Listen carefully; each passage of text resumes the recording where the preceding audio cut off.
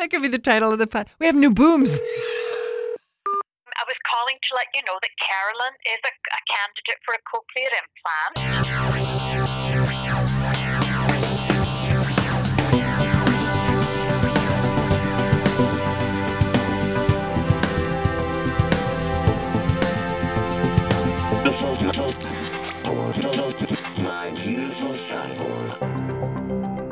It's Wednesday, January 16th, 2019. I'm Caroline Schwabe, his beautiful cyborg, and this is my husband, Andreas. Hello. Hello. We're doing something a little different today. We are. And it's not just the boom mics. We have actually boom mics. Mic booms. We actually have new mic booms. So the thing that holds the microphone, we've gone from the springy, cheap IKEA, Amazon garbage, and we've graduated to very decent, super sexy, tubular. They're so pretty. Yeah, they're called Compass by Blue Microphones. The microphones we use are actually Audio-Technica AT2020s for the nerds in the crowd, because I prefer the brightness and the control that you can get from a condenser. Frankly, the dynamic studio mics. Everyone who wants to get an SM7 for their podcast, okay, fine. It's a nice mic, but it's not radio. It's a podcast. You want to have a little more nuance. You can do FM, guys, unless you're compressing it. I have no idea what you're talking about. I know. So that's why I said for the nerds. Okay, nerd moment over. So we're turning the tables a little bit. Yeah. As you may have noticed. We'd like to talk a little bit about a different kind of hearing, because we always talk about CI hearing. Actually, when I think about it now, what we want to talk about is hearing. Because when we talk about your hearing, we're talking about something different than... Like good hearing. We're talking about totally brain hearing, really. But yeah. We're talking about excellent natural hearing now, because you had your hearing tested at the Glenrose last May. And I'm a bit of a mutant, with apparently. Shasha. Yeah. I at the tender age of 52, just about 52, I guess. I'm a few weeks away. My hearing thresholds are very good and exceptional if I were an infant. So I can hear sounds at 0 decibels. So when Shasha turned on the testing machine, it sort of turns on and sets itself up. And I happen to be set up in the audio booth, and so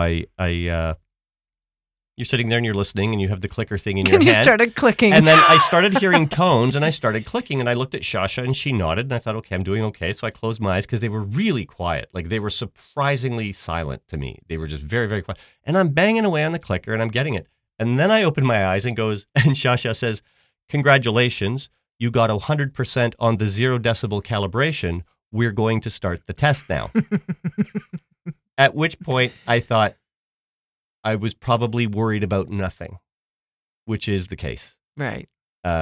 She said at the end of your test, she looked you right in the eye, and she did with this huge smile, and she said, Andreas, you have exceptional hearing at any age. Yeah. It's a very I feel very fortunate to have the hearing I have, which actually explains a lot of my career with sound and audio production and things like that, and music. But I think that kind of started, that interest in sound started when you had a near brush with deafness. Yeah.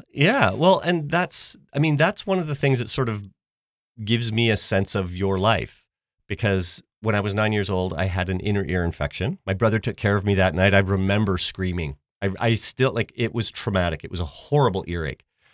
And my brother took care of me, and they had those weird waxy eardrops that you put in. My parents were out. I remember that night.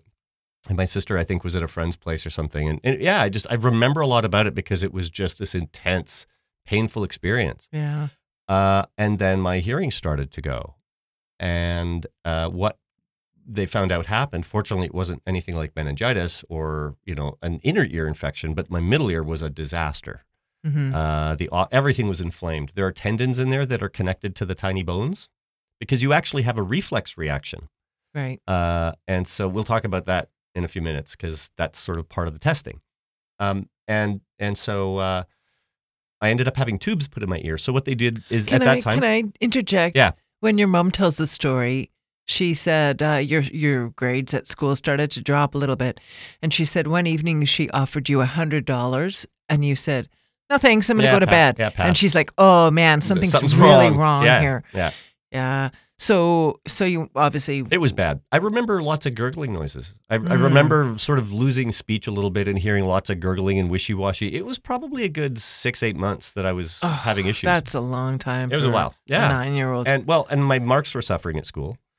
And that's when, go to the audiologist or I think it was actually just to an otologist, like a ear doctor, ENT.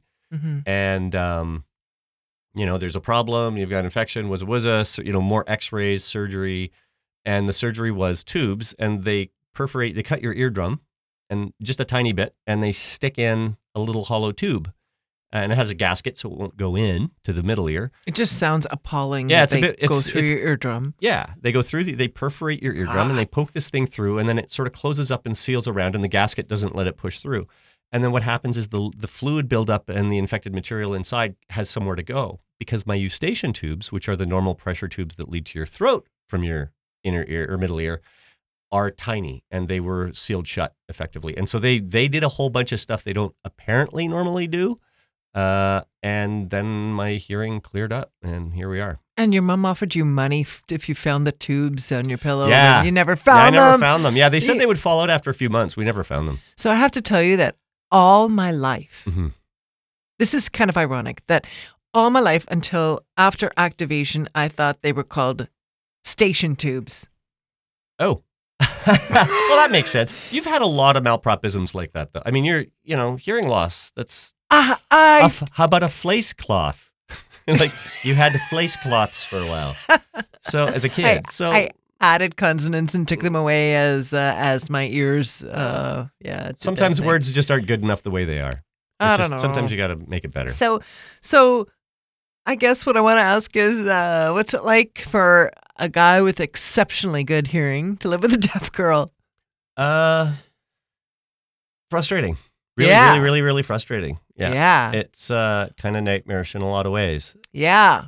And I'm kind of laughing because you're smiling and looking at me going, but it's just a thing. Like it is kind of horrible in a lot of extra special ways, because I hear people with normal hearing. So at 5 decibels, like, I have to sort of take a step back. This is crazy.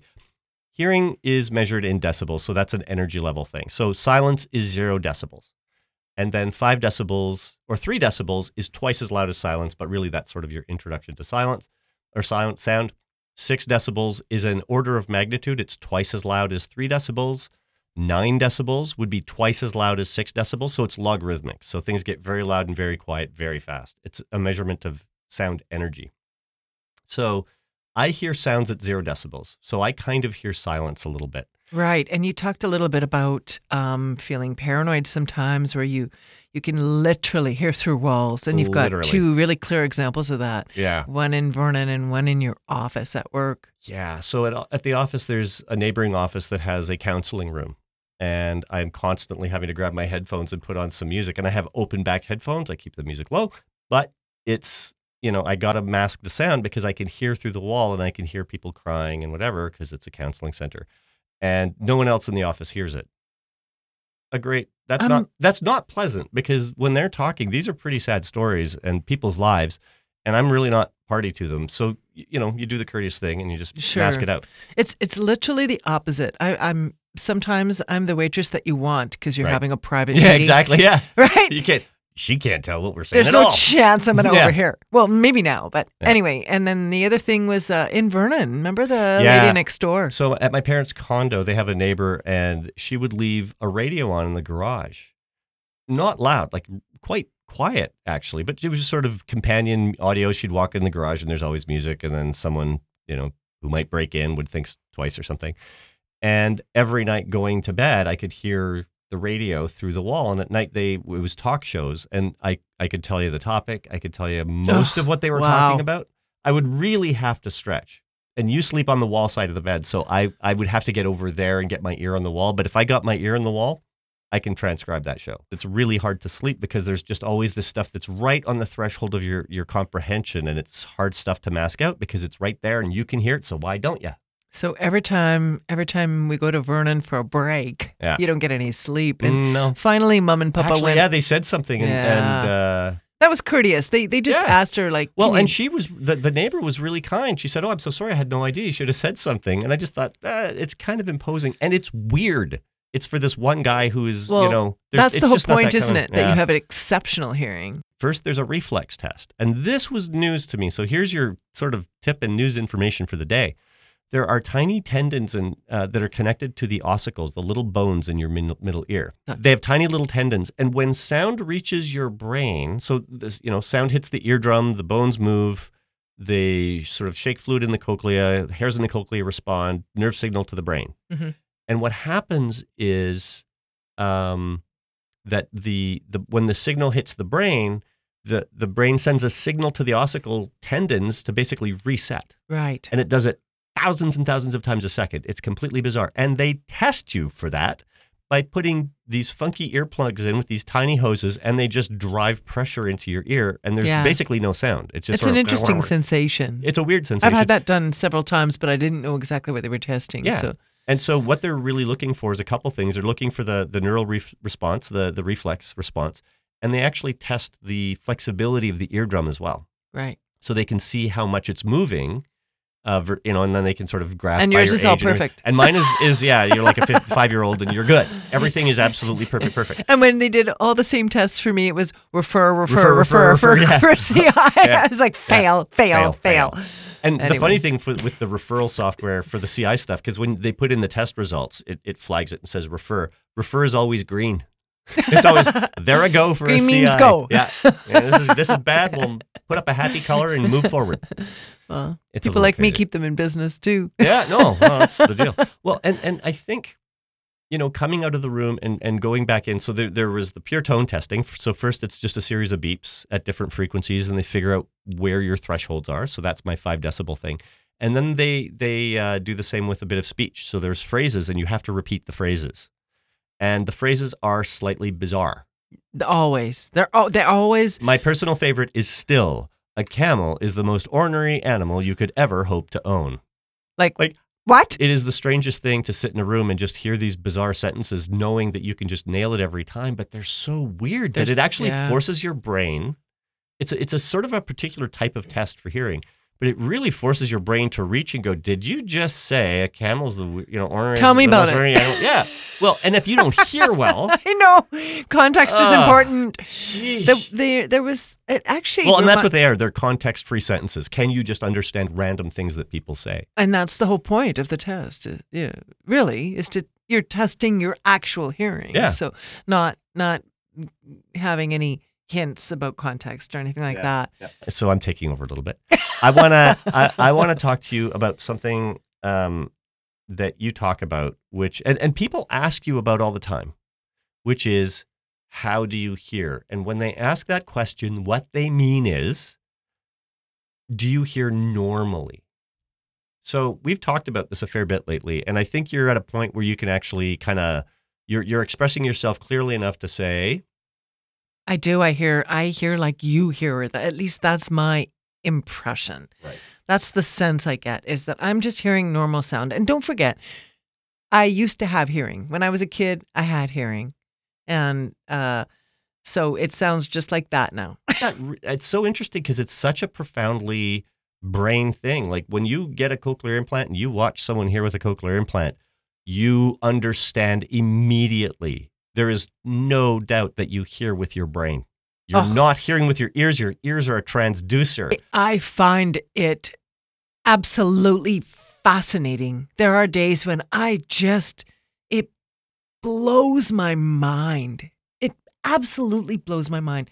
And the thing that I've been talking about a lot with you lately is how, and especially listening to those old episodes, I feel like I was cognitively impaired. I was. I don't want to say it because we don't have any clinical evidence, but you sound so different. Like how you process things that you hear, questions and things like that. It was apparent right away that your brain was going to be working differently, but listening back is it's really painful. There are a few times where it's so cringeworthy. I've almost wanted to pull part of a podcast or repost it because it's just, and it's not that anything the audience would necessarily hear, and I'm not going to talk about what those things are, but there are times where you're listening and it's like, I just grip the table because it's like 28 years just piled up in there, and it's all just shitty misunderstanding, and you pile on some guilt. I listening to it was almost like listening to a different person, and I think in a lot of ways that's actually I've said you've to been you. saying it. I have said to you over and over. We have conversations. Like we're just talking here. Yeah. Like listen to the earlier podcast. There isn't this. No, and also one of the things that was really striking was that when it was your turn to talk on earlier episodes, all those words just washed over me. I didn't actually. They didn't go in my brain. I didn't. Well, they didn't even get to your ears, I don't think. Well, I think that I was not able to focus enough and to pay enough attention to be able to make sense of whatever you were saying. Do you mean with the CI? Like after the CI or before? Before. Oh no, before. That is the manifestation of hearing loss in spades. That is what when you said let's do a podcast, I'm like, okay, people are going to hear what this is like. And the strange thing is, we talked about this the other day. I edited out oodles of pardon me, what, I didn't hear you, pauses, breaks. I'd have to explain stuff, put context in. I mean, those podcasts were an hour and a half, 2 hours long, cut to 20. And I remember thinking, I heard most of what he said, and I didn't have to ask pardon me that often. And now you're listening to podcasts going, we talked about that? Because it's almost almost like exactly. That. No. That is what happened. I know. It's it really is fascinating, and we could almost dedicate an entire podcast to, the difference in cognition. Okay, we have to write that down. The cognitive episode. The cognitive episode sounds funny. And the misunderstanding episode. We need to do a misunderstanding episode because there's some awesome misunderstandings. There's some fantastic ones. Gertch. I have a hearing tip of the week. Oh, hearing tip of the week. That's actually probably the best place to cut, since I was going to cut earlier and we just kept going. So what's your hearing tip of the week? Actually, it's just turn the lights on. Just make sure there's some light in the room. That's one of those things that I did all the time that I never thought about.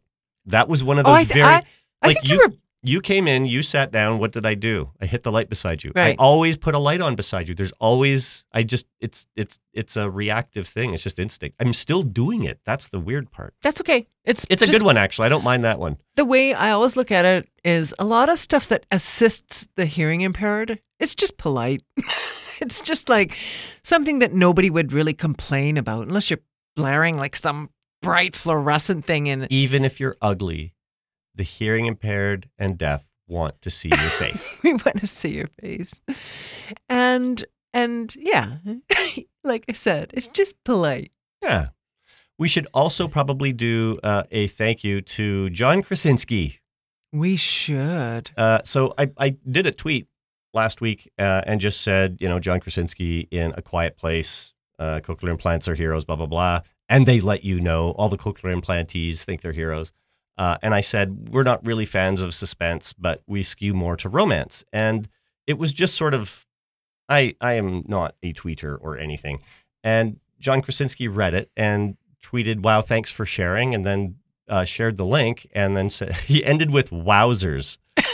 And someone gave him crap for that. And I'll take a wowzers. Yeah, are you kidding? Totally. Yeah, why not? Thanks. And what I said was, I replied to the person who said, oh, you ruined it with wowzers. I said, look, wowzers is perfectly acceptable because Caroline can hear it. That's the rule. It's cool if you can hear it. So thank you to John Krasinski for retweeting, or actually replying to a tweet, and giving the podcast a bit of a bump. And actually just the awareness, just to let people know that the story was a story from Global News, and it's by Morgan Black.